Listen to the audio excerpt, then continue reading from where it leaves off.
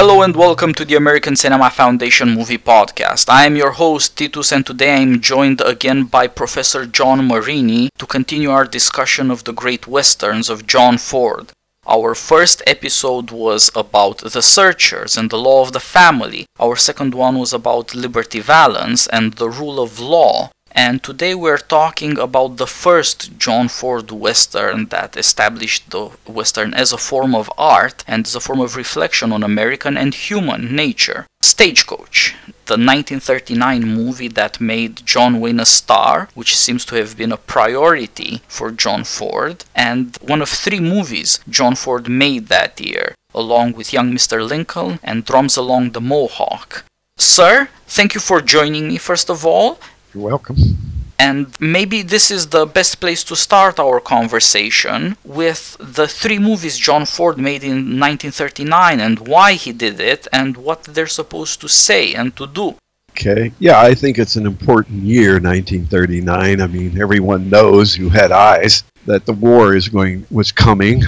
And not just Ford, but many Hollywood directors began to think seriously about the world and about politics and about society. And Ford, I think, had a conscious plan or an instinctive way of trying to understand the situation as it revealed itself in America, because he was an American. It's very clear that these three movies, I think, set the stage for the rest of his life. He saw the possibilities inherent in the understanding of history that would make it possible to reveal the qualities that are necessary to sustain a way of life that is established on the foundation of these principles that America had established its republic on, equality and liberty. The understanding derived really from nature and natural right and from an understanding of human nature. So in those three movies, first he did Drums Along the Mohawk, which is really a commentary on the beginnings of a regime. Took place in the revolutionary period, but primarily reflected the way in which the Americans were confronted with Indians on the frontier who were fighting and used by the British. So there were many ways in which you could understand what he was doing, both from the point of view of revolution, but also from the point of view of an understanding of nature that is not quite the same as the understanding that the Indians had of nature and freedom. I'll go to the Young Mr. Lincoln as a way of looking at this problem at a later date and from a different perspective of having founded the regime. It was successful in some ways, but it was at a crisis, and Ford wanted to reveal some of the qualities of character necessary to deal with the kind of crisis that was not yet evident in the young Mr. Lincoln, but was evident in the character of Lincoln that would make it possible for him to confront and to deal with the crisis that he would face later. Now, when he made the young Mr. Lincoln, he asked Henry Fonda to play Lincoln. And Henry Fonda was very reluctant. He didn't want to do it. He said, I can't play Lincoln. That's like playing Jesus Christ. And Ford said to him, look, this isn't the great Lincoln, the emancipator. This is the jackboot lawyer. He's just a young kid. And of course, he eventually got Fonda to do it. But you can see the way he ends that movie. When Lincoln is climbing up that hill, the very last scene in the movie, and it's raining and thundering, a bright daylight, kind of the clouds part, daylight comes and it goes to the Lincoln Memorial. So it's very clear that Ford wanted to connect this to what Lincoln had become in legend and in fact, really. And then finally he does Stagecoach, which was in some ways the simplest of the presentations of what he is getting to, but at the same time in some ways the most profound, trying to deal with this as a human problem that reveals itself in its kind of universality. Stagecoach is so deceptively simple that it's hard to realize how profound it is in the way in which he analyzes these characters when he takes them out of civil society and puts them back into the state of nature on a stagecoach. And in this, he establishes the archetypes, looking to see the vices and virtues that are established on the foundation of the desires. Of course, in reality, human beings that exercise these desires leads to either blessings or curses in the way in which these passions reveal themselves. all of the characters embody some fundamental desire or passion that's necessary for human life, but also provides the occasion for whether that passion is going to be a virtue or a vice. Now, you have to understand this in terms of the way Ford is putting that into a different context when they get into a stagecoach. Because in a certain way, civil society and civilization require laws and social conventions, and those become very rigid. They become strict, and those reveal, and they're necessary to encourage the virtues, but still, nature itself creates desires in individuals for the things that go beyond those limits. Those things that had been necessary to establish a common good in society and are enforced by laws and conventions and whatever social customs. In individuals, these natural desires include the things that provide the occasions for vices and virtues. So if we looked at those things that Ford is looking at in these characters, you could say first character, roughly the order in which they're on the stagecoach. We look at Dallas, who's a prostitute. But what we see in the characterization of a prostitute is how sex comes to be viewed conventionally. In the character of the banker Ellsworth, we look at money, which is in itself a good, but understood in the way Ellsworth comes to understand it. And he's, remember, the epitome of conventionally good. Respectability, the banker, he's embezzling money. So money is for him going to be a curse. In the case of Hatfield, another potential thing that seems to be almost intrinsic in human life, gambling, how that reveals itself in how the John Carradine character, how the war and how his status as a kind of an aristocrat in that South is shattered by the defeat of that way of life by the Northern armies, and he doesn't look too kindly on Abraham Lincoln. And then you have, of course, Peacock, who's the whiskey drummer. Whiskey and alcohol is also another thing that is potentially a good, a blessing, but also used immoderately can be a curse. Now, Peacock, he's portrayed and he's misunderstood oftentimes as a reverend. Several times both the Doc and Marshall called him reverend, but he is the meekest of men. Doc Boone, the Thomas Mitchell character, who is in some ways the most sophisticated of the passengers and the most educated, he's a medical doctor, and the most concerned with the human good of health, is also in a way crippled by alcohol that Peacock has at his disposal. And when Doc Boone meets Peacock and Peacock wants to get off of the stagecoach because it's endangered, he's got a family and he's got 5 kids. And you can see what Doc Boone says about him. Well, you're a man in respect to children. You could see that later. The only time he asserts his authority after the baby is born, when he's looking out for the interest of that baby against anybody who's trying to make a noise or do something. You notice he asserts himself. So what Boone is saying about Peacock is, you're a man, you got to stay. But his manliness is simply in the most natural form of being able to father children.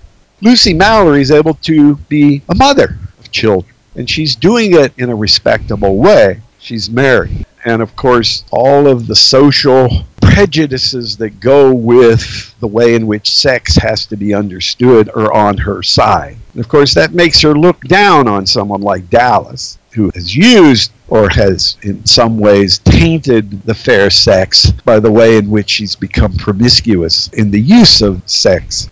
Buck, the Andy Devine character, the stage driver, is also a father and has many children. He's married to Julieta. Remember, Julieta is also his wife in The Man Who Shot Liberty Valance. Yep. 23 years later, it's the same actor, Devine, right, playing the same kind of character, a coward, but a family man. Yeah, but a family man with a and Mexican looking out family well for his in family. Arizona. I mean, it's worth noting that both the whiskey drummer and the stagecoach driver, Peacock and Buck, the only 2 fathers, are cowards. And although they are not without a certain degree of bravery when it counts, they are played for laughs for the most part. The authority of the father is somehow connected with the tragic part of life, and the fathers who are prosperous, as you say, they're not authoritative in any sense. Yeah, and there's every indication that his family prospers. Even in Liberty Valance, his family is educated, he takes them to school, and they're well behaved and the whole works.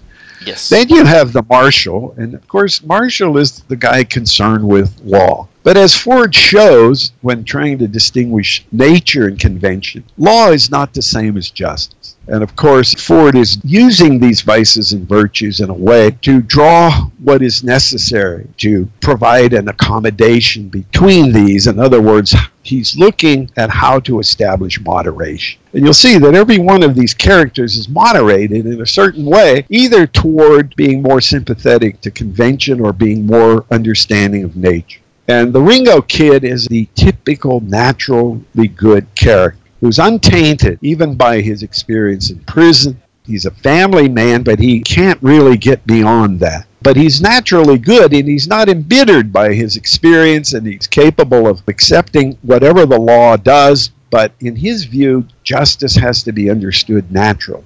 And if somebody kills his family, he's got to kill them. The character of Ringo is crucial to the film because it establishes a way of showing natural goodness. And that natural goodness of Dallas, too, is revealed in the course of the movie. Even though the social prejudice against them have made them appear to be pariahs, as if they are outside the order of the human world, they turned out to be in many ways the most human and the most humane of the characters on the Stagecoach.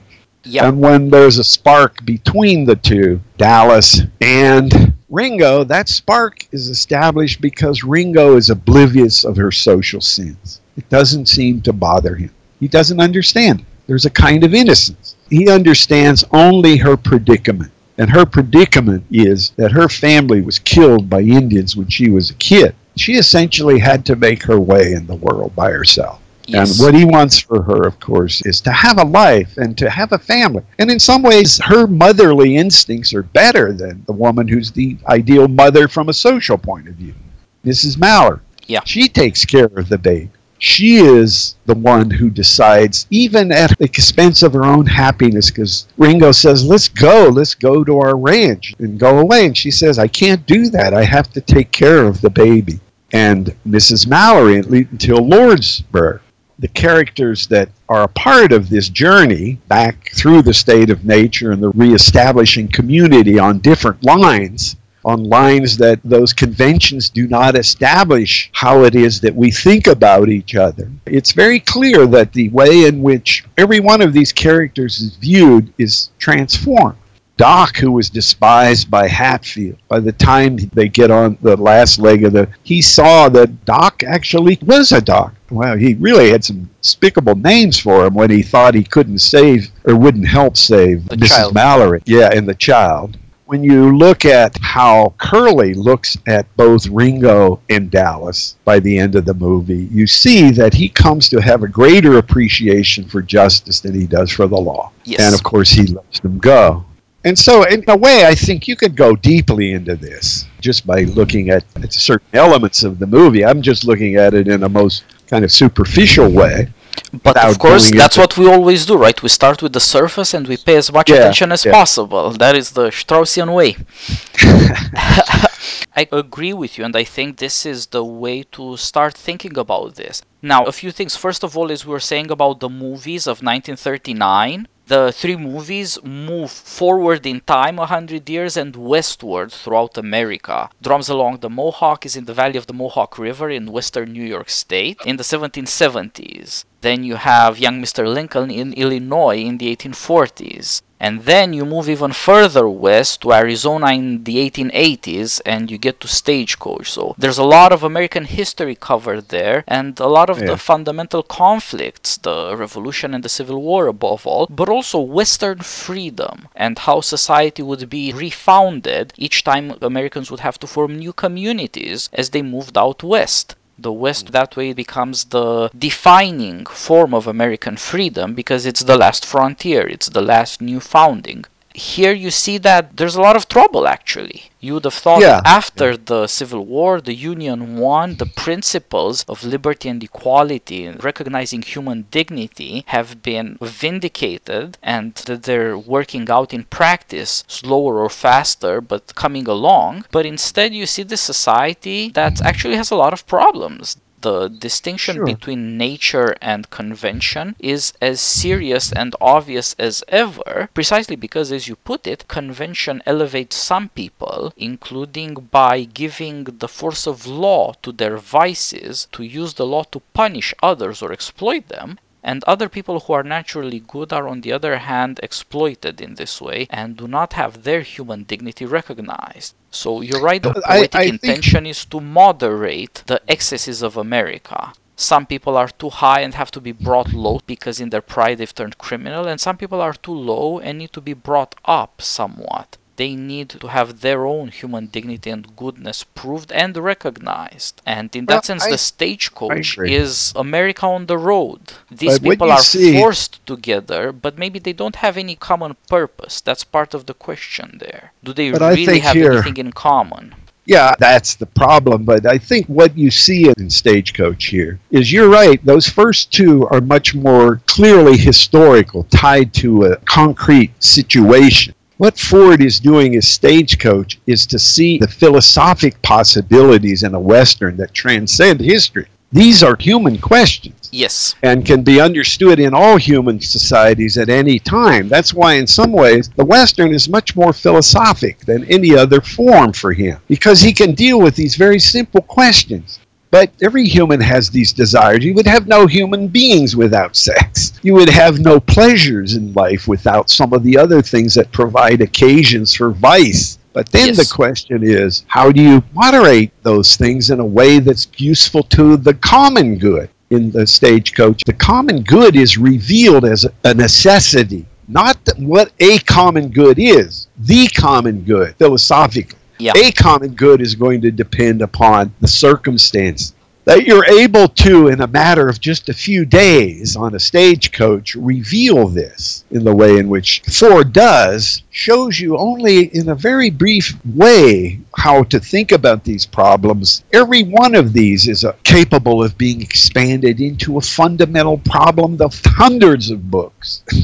Sure, yeah, and that's part of the power of the movie. It succeeds so much because it shows fundamental things and runs a plot through them so that you know where you're going, but at the same time, you see that these things are all of them more ambiguous and more complicated, and the more you pay attention to detail, the more you see the clues he puts there to guide along more serious thinking. And I would say that he insists on the questions of injustice and social prejudice precisely because they allow him to bring up the question of human nature as opposed to law, and there is something in the story that is straightforwardly anti-progressive. The movie starts with two characters, a whore and a drunken doctor, who are run out of town by the ladies of the Law and Order League. This would be turn of the century feminism, which had many virtues. I'm not running it down, but it was also the form in which progressive conventions appeared there. And the movie shows that both the whore and the drunken doctor have in fact something of nobility and a lot of goodness in them, and could participate in a common good if they were not treated the way they had been treated in that town that eventually kicks them out. They're on the Stagecoach without any choice. They've just been kicked out, and the question for them is, can they find any place in America for themselves? Some of the other characters have a choice about being on that Stagecoach, some of them don't, but all of them end up stuck together, and therefore, of course, the common good shows up primarily as survival, surviving the trip and surviving the Indian attack. A common enemy is really the only thing they have in common. When they are under attack, they cooperate, but that doesn't last so long. At the end, social conventions reassert themselves, and the respectable woman who might owe her life to the whore has to abandon her. And there you see that it's not possible for society to do perfect justice. But Ford shows us through a drama where he brings out our emotions and passions in the service of this conflict about virtue and vice, asking us to judge these characters. He shows us that in our hearts we know better, that in our hearts we are not that's the purpose stuck of the with movie. social conventions. Right. I think the purpose of the movie is to reveal the problems in a way that they become intelligible when you think about them in precisely the way in which you're talking about. Once you see what the options are and what the conditions were and what the choices that were made, some of them willingly and some of them unwillingly, then you have a better idea of what the human condition is and what kind of restraints are imposed by necessity. And society has to take the side of virtue. But that doesn't mean that you get rid of hypocrisy. Yes.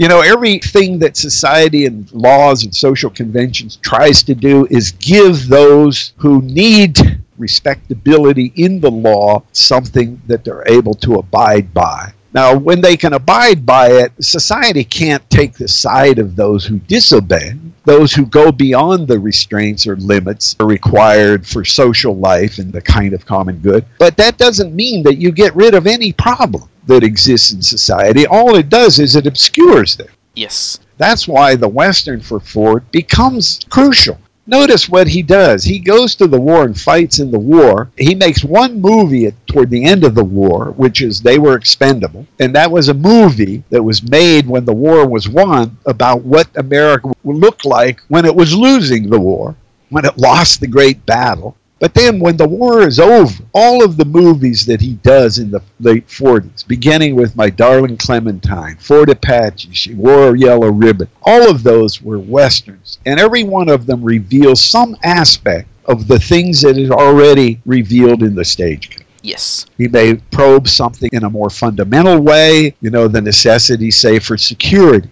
of law and order, of military life, all of those things.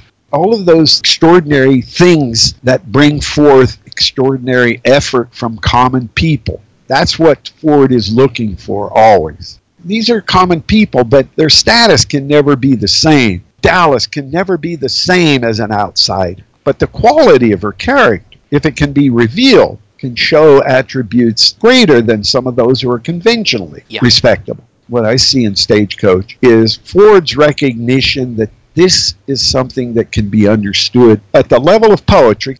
As we talked about, poetry is higher than history in the way in which it is established by a thinker or an artist like Ford who understands in some depth the human situation. And he does it because he does have still the older understanding of nature, of an America that was established before history and historicists dominated how we came to understand the past. We turned the past into something that was not a good for America. The historians did. But Ford's use of history is always a good for America. It's always understood in an edifying way. History is not a poison for Ford. History is a way of celebrating human greatness to make it worth caring about. People cannot love a regime that is not worthy of being loved. To destroy a regime by poisoning the roots of it is just as effective as destroying it on the battlefield. Yes, that's very well put, and it's so important that the Western arose around just before and then just after the Second World War, which was a test of America against competing claims about how life should be organized that were all about saying a new discovery is made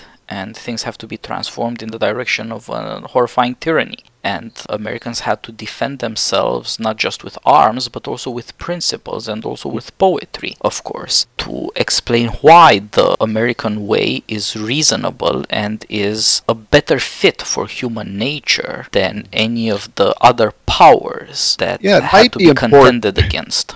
Why Ford thought of John Wayne is fundamental to this movie.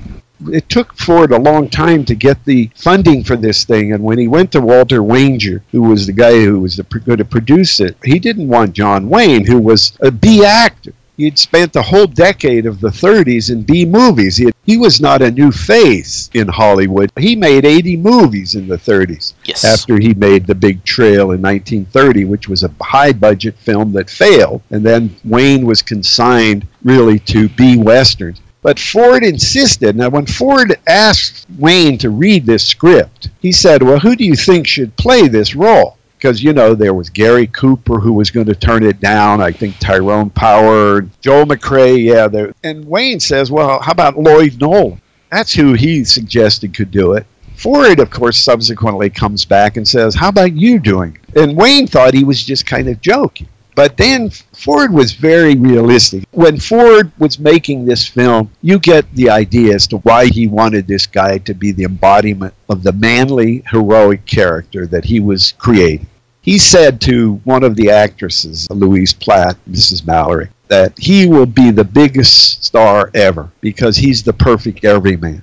Now, he harassed Wayne on the film. He was nasty to him. And you can see he did it to a purpose, because what it did is it brought the cast together. All of the other actors were sympathizing with Wayne because of the way Ford treated him. And Ford used to use that technique a lot. Yes. Is he would focus on and browbeat and make fun of or do whatever it is to a character that he wanted a certain kind of response. And whatever he did, this performance of Wayne's was pretty spectacular. I think is probably as important as The Searchers, and certainly for his career. Because Yes. if he had not been able to live up to what it was that Ford was grooming him for. Now, Ford did a masterful job, really, of representing John Wayne. In that scene where he reintroduces him to the American public, that is fantastic. The way in which he films that, the easygoing innocence and character of Ringo is revealed, where he's got a saddle on one hand, he's twirling his rifle on the other hand.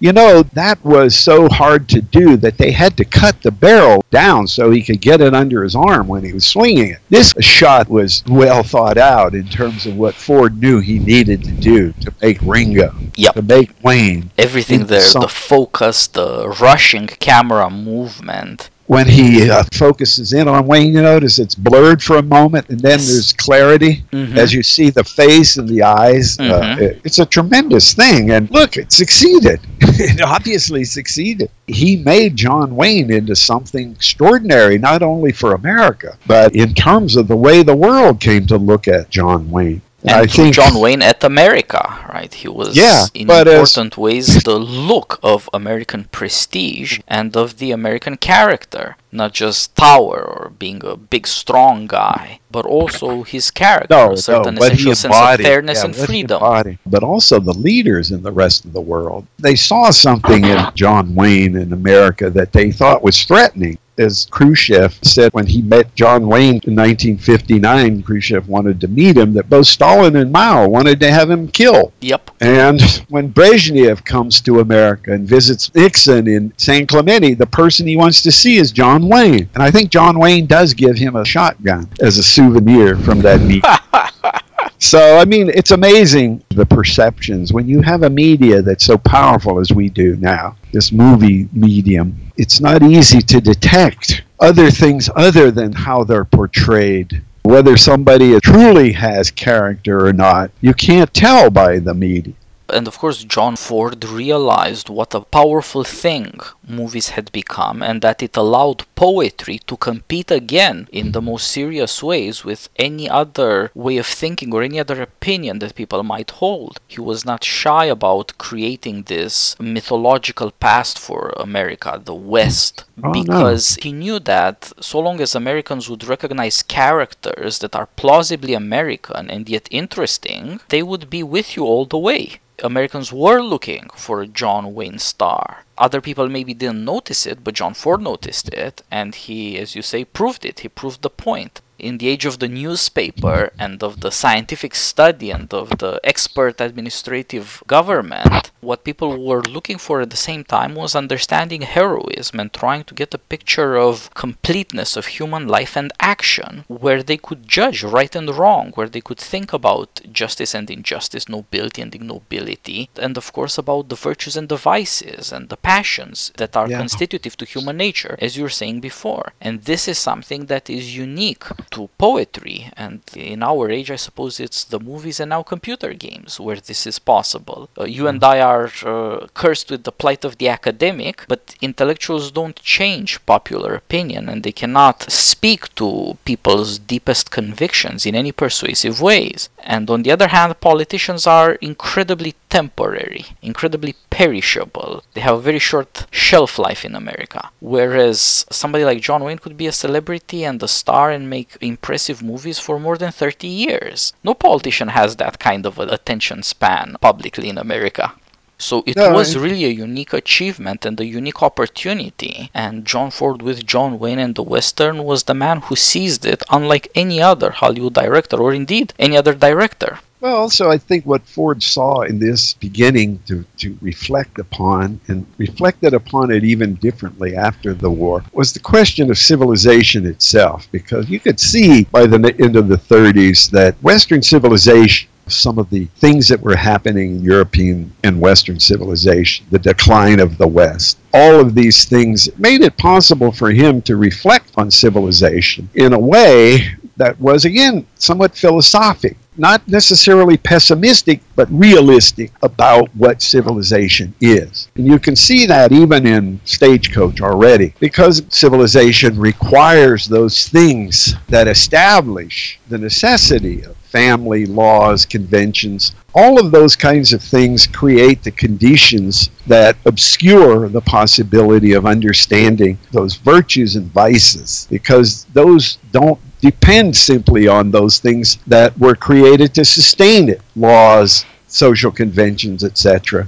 At the end of Stagecoach, when Doc says Ringo and Dallas are saved from the blessings of civilization, he is actually essentially showing that civilization itself needs a defense too, not a defense simply that is historical. And when you look at the movies after the war, like Searchers, there you see he engages that in a much deeper and more philosophic way, what civilization is, in the character of Ethan Edwards that John Wayne plays in a very different way. Think about John Wayne as Ringo, and then Ethan Edwards in Searchers. So all of these are questions that are open, and I would say the reason they're philosophic is because they're permanent human questions. We may obscure the necessity of having to deal with these things, but they're there. All we do is become oblivious. Yeah, as we've discussed before, the 30s were such a catastrophe for the illusions of progress, both economically and socially, and of course politically, at the level of a threatened end of civilization, a world war, that it became possible again for a poet to say seriously that he understands human nature better than all the supposed intellectuals and scientists, that he can speak meaningfully about freedom and tyranny, about the difference between law and justice, and that he can have an access to nature and how to judge things in light of that is lacking in the conventional accounts. In a sense, he wanted to liberate the intellect from conventions. You could say that Ford was saved from the blessings of a modern education. Yes, well put. And of course, he did his best to help his fellow Americans enjoy the same benefits, to be able, through dramatization and through the stories of heroes, to figure out right and wrong in a way that speaks to our emotions and at the same time engages our judgment, because we have to pay attention to what's happening, understand the details, have an intuition of the character and the human type, and in a sense confess the truth, whether we really sympathize with these people, even though they're not conventionally admirable. And that shows, of course, that there is something permanent to human questions and that it shows up in us spontaneously, at least if there is a poet able enough to speak to us. Yeah, and you could see that after Ford established this in the popular culture of Hollywood at that time, and probably the country at that time, was very receptive to perpetuating and recreating these virtues in the popular way. Look at television in the first several decades. All the Western shows, whether it was shows that drew directly off of Ford's movies like Wagon Train, which comes out of Wagon Master, every one of these Western shows was about the morality that requires addressing these questions, these moral questions. Then I think we should turn to the fate of these characters. As you said, the story tries its best to moderate the passions that have led these characters into their crisis, because there are certain crises that are revealed in the necessity of survival on this stagecoach. It is a transformative experience for almost every one of these characters, and they don't all end up the same way. The two unconventional characters, the two people the city has no use for, the Ringo Kid and the Dallas, the prostitute, they end up getting married and make for the border, for his ranch, where they will be living free of the blessings of civilization. And that suggests they can't be reintegrated in the city, really. They No, will be right. living out the That's a kind of convention of right. marriage, but they have to do it away. They can be Well, free that way, but they couldn't be free in the city. And that, of course, has to do with a certain problem of justice. The Ringo Kid has to kill the people who killed his father and brother. The law can't allow that because you can't have people taking their family vendettas and leading to catastrophe. In the little town of Lordsburg, some of this has already happened. We find out throughout the movie not just that the Ringo Kid was set up and sent to jail, but also that his father and brother were murdered, and then that his friends were driven out of town by the rival faction, yeah. the Plumber Boys. And it Well, is precisely because the law is powerless to do anything about these kids. When you get rid of one, his two brothers will come and murder you. That they need the Ringo Kid. They might not know it. Not even Curly, the marshal, realizes it up until the very moment. But then he does realize that that's the only option you have. A more procedural, more publicly accountable, and respectful of the civil peace form of justice is not possible yet. It has to be established, and at the establishment you have to wipe out the idea that you could rule a town by a family and terror like the Plumber Boys are doing. Ringo and Dallas are able to go off, in a sense, back to a state of nature because they were tested in civil society and their natures were revealed, and they were good. Yes, that's a very important point. The whiskey drummer, the traveling salesman, whom everybody calls Reverend, he's the only one who calls Dallas a lady and who says that if she's ever in Kansas City, he would be happy to host her. He's the only respectable person who shows that he knows now that she too is a good human being, whatever conventional people might think. She may have saved a wife and child. She was the indispensable nurse at that birth. The event is smack in the middle of the movie. There is this birth of a child. There's hope for the future there, and that reveals the motherly aspirations and virtues of Dallas and appeals to these characters' better nature, to think somewhat more charitably, more kindly of each other. And our whiskey drummer really is a kind of reverend. He talks about Christian charity at one point or another and calls everybody brother, a very Quaker thing to do, let's say. Right. So and he does speak for a certain meek respectability that he is willing to include other people in the society. But as you said, it's still the case that they have to retire, that they have to withdraw into the state of nature, because the law just can't accommodate them, because the laws aren't perfect. Right. The Peacock character, of course, is what most people are in civil society. They don't have to exert their spiritedness. The law provides for the kind of security they require, and he's a good family man. The only person who has to be dealt with by the law is Gatewood. Yes, and that's because he is a criminal who hides behind the laws and behind his social prestige. He heaps contempt on other people in lower social classes, but he uses the system to hide his own crimes as he robs people of their money. You are right to say that only the banker, Gatewood, has to be dealt with by the law, but of course there is another character that cannot have a future in modern America, and that is the Southern aristocrat turned gambler, Hatfield. He is a man of distinction and manners, and he is not without a certain nobility, but in a shocking turn late in the movie, he proves intolerably fatalistic and almost criminal. His purpose, self-appointed in the journey, is to protect Mrs. Mallory, the wife of the soldier who, pregnant, is daring the wilderness to be with her husband. It turns out that they are both Southerners from Virginia and of good family, although obviously they live very different lives. She has married into the military that is loyal to the Union, against which he has fought.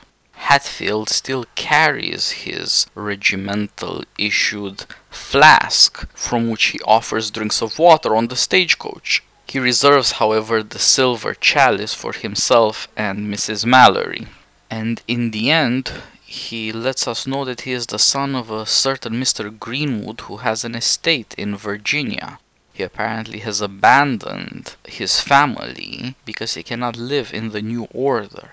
His dying words are, "Tell Mr. Greenwood that his son," and then he expires. He is happily killed by Indians right at the moment when he is trying to murder Mrs. Mallory, as he thinks, to save her from rape and a worse fate than death at the hands of the Indians, who are about to overwhelm the stagecoach. That is the instance of fatalism that so shockingly shows that this character cannot be moderated in any way, not even by the birth of a child to a woman he so admires.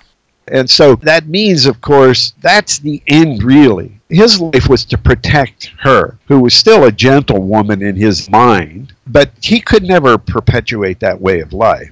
And so he is killed. He's the only one that really dies. The whiskey drummer is wounded. The arrow is taken out. And the reason why I like Ford is if you figure him out, he makes sense. There's nothing that you would want to say. For a reason. Right. Exactly. Hatfield is a very interesting character. He's the Southerner, the Confederate, the aristocrat. He dresses in a very expensive way. He has the aristocratic mustachios and a silver cup. And he is also a gunslinger who shoots people in the back. And he's also a gambler. Now, gambling is in a sense aristocratic and un-American because it means you can throw money away. You don't think that earning money is that important if you can waste it that way or win it without earning through chance. That's an aristocratic attitude. But at the same time, Hatfield has an incredibly dark other half. He is also nihilistic, and although he fights bravely when they are under attack by the Indians, and Ford shoots it clearly to show that he's the only one who enjoys the fighting. He's smiling, he's clearly excited about all the killing and the dying happening.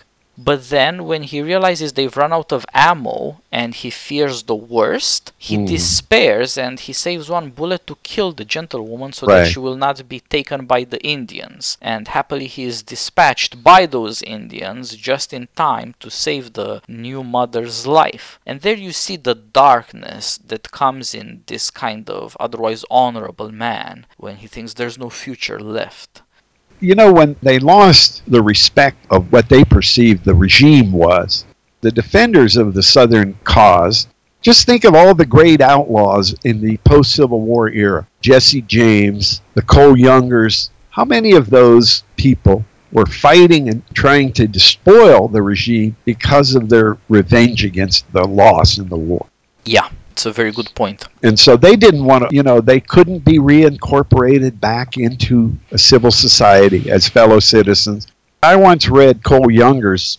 Cole Younger was in the Northfield, Minnesota raid with the James brothers. Wow. And he got caught and he spent the next 30 years in federal prison in Northfield. He wrote his memoirs, and I think it's in the 1890s. And it begins with this: everything after the Civil War was a blur. The whole of his life, it was all animated by, that's what defeat really does in a certain way when you experience it the way they did. Yes. And you can see that he was a gentleman, Hatfield, but everything that was gentlemanly about him had turned to vice. Yes. So, yeah, all of that, I think, is implicit in the way in which he presents this. And just the opposite side of that, of course, is the reverence that Doc Boone has for the North and Lincoln. So, yeah, and it's all here. Doc Boone is the only other who fought in the Civil War. He fought on the northern side, and he is proud of Lincoln, and he is proud of himself for having done it, for having done his that's duty the and high risked his point life. for him. Exactly. Yeah. But when you first see him, his landlady throws him out because he can't pay his rent, and the ladies of the Law and Order League want nothing to do with him. They kick him out of town.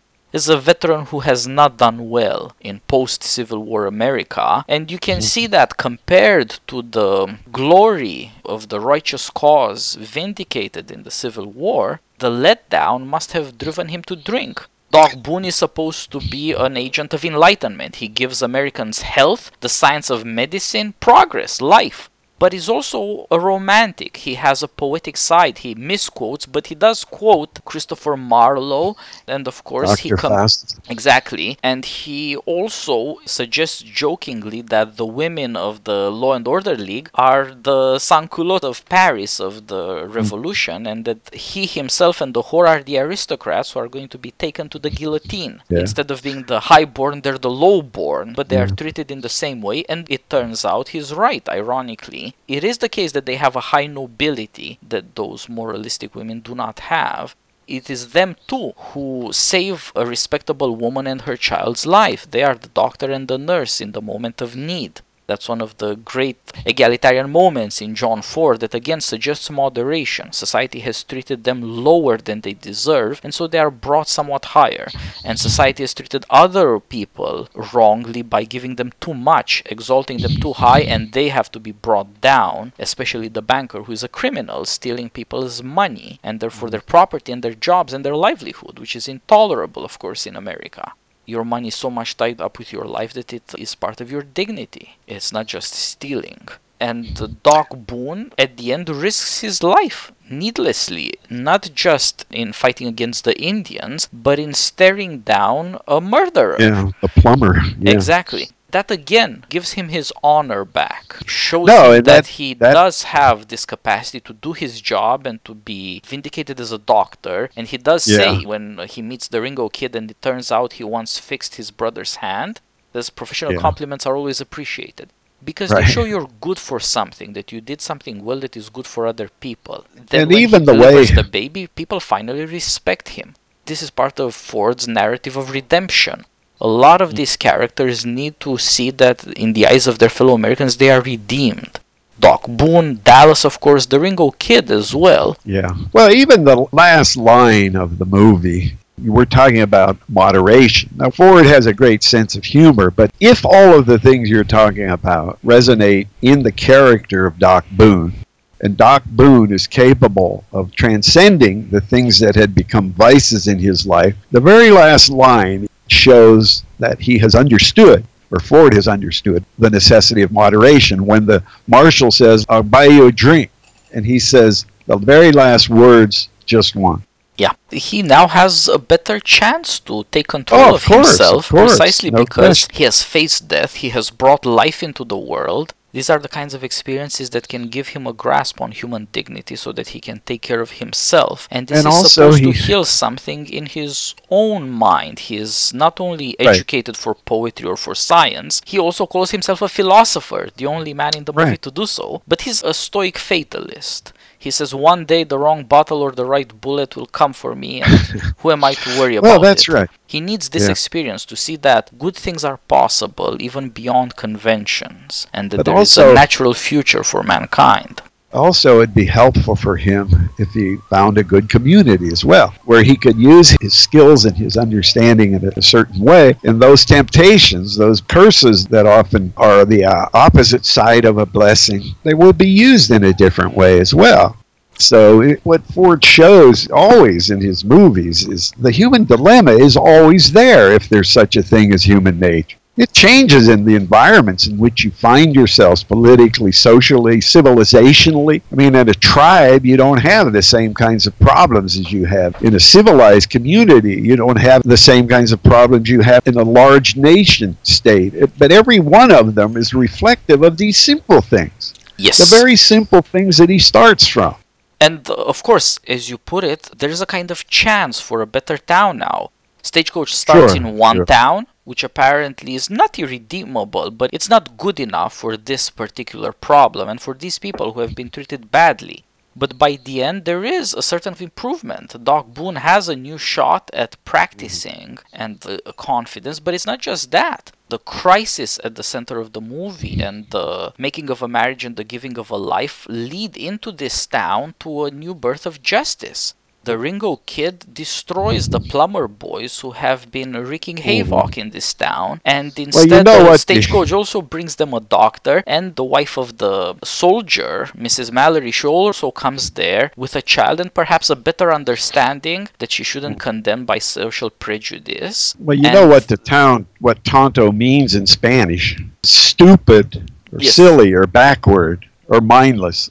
Yeah, exactly. You're right. So, I mean, and every name, Ford almost always has the importance of names. And the city they end up in is called Lordsburg. Mm. It is the Lord's town. In a certain No, it's- sense. Yeah. There are certain lessons learned There are certain risks taken and certain virtues proved, exercised, and this gives people their sense of dignity, their self-understanding, and they move them from a worse town to a better town, and they show a better possibility for America. But I think when you look at Ford's movies, and particularly his westerns, the reason why they're capable of being appreciated, not just by Americans, is because they get to the heart of the human problems that all humans experience, not at the same time. I mean, you've got people in countries that have been around for 1,000 years or 2,000 years. But at one point, these problems were like this. Yes. And they might be kind of like this again. Look at the end of World War II. How many millions of people were completely homeless at the end of the war? Completely displaced. Yes. Back in a different world. So, I mean, we don't even have the ability among our intellectuals to try to make sense of these problems anymore. I mean, a guy like Ford, who's an artist and a poet, he makes better sense of these kinds of questions than all of the social scientists that try to study these things in a scientific way. Yeah, he offers certain forms of counsel in the Western that for America to stay America, it should remember the West. It should remember the conflict between civilization and nature, because those historical situations aren't the historical situations we have now, but the character and the questions of human dignity that are expressed through virtues and vices and that raise political problems. The questions haven't themselves changed, and we're still able to learn from them. It would take a certain prudence to see what the relationship between those things then and these things now is. It's always difficult to dramatize fundamental things through particular historical situations, but he shows that it is possible and that audiences respond to it, and therefore that people could learn. Yeah, and I think you still get directors who try to do this in another medium, whether it's in science fiction or taking a phenomenon that you can best reveal these kinds of problems, even if they don't know how to think about them very well. And that's exactly why we need poetry. Well, of course, our chance to escape from conventions and for a more thoughtful way of engaging with human things. And so, sir, thank you for doing this with me. We already have 3 of these conversations out there for people to learn more about the Western, about America, and about human nature as such. And perhaps we should talk about My Darling Clementine next. All right, that sounds good. I know that one a little better. Perfect. Then that should be our next episode. Thanks a lot, sir. All right. All the best. We'll see you. Bye. Thanks for listening to the American Cinema Foundation Movie Podcast. You can find us on SoundCloud, iTunes, Stitcher, Pocket Casts. Wherever you're looking for your podcasts, we're there. Please take the time to give us a review and a rating on iTunes and to share our podcast so that we can reach a broader audience.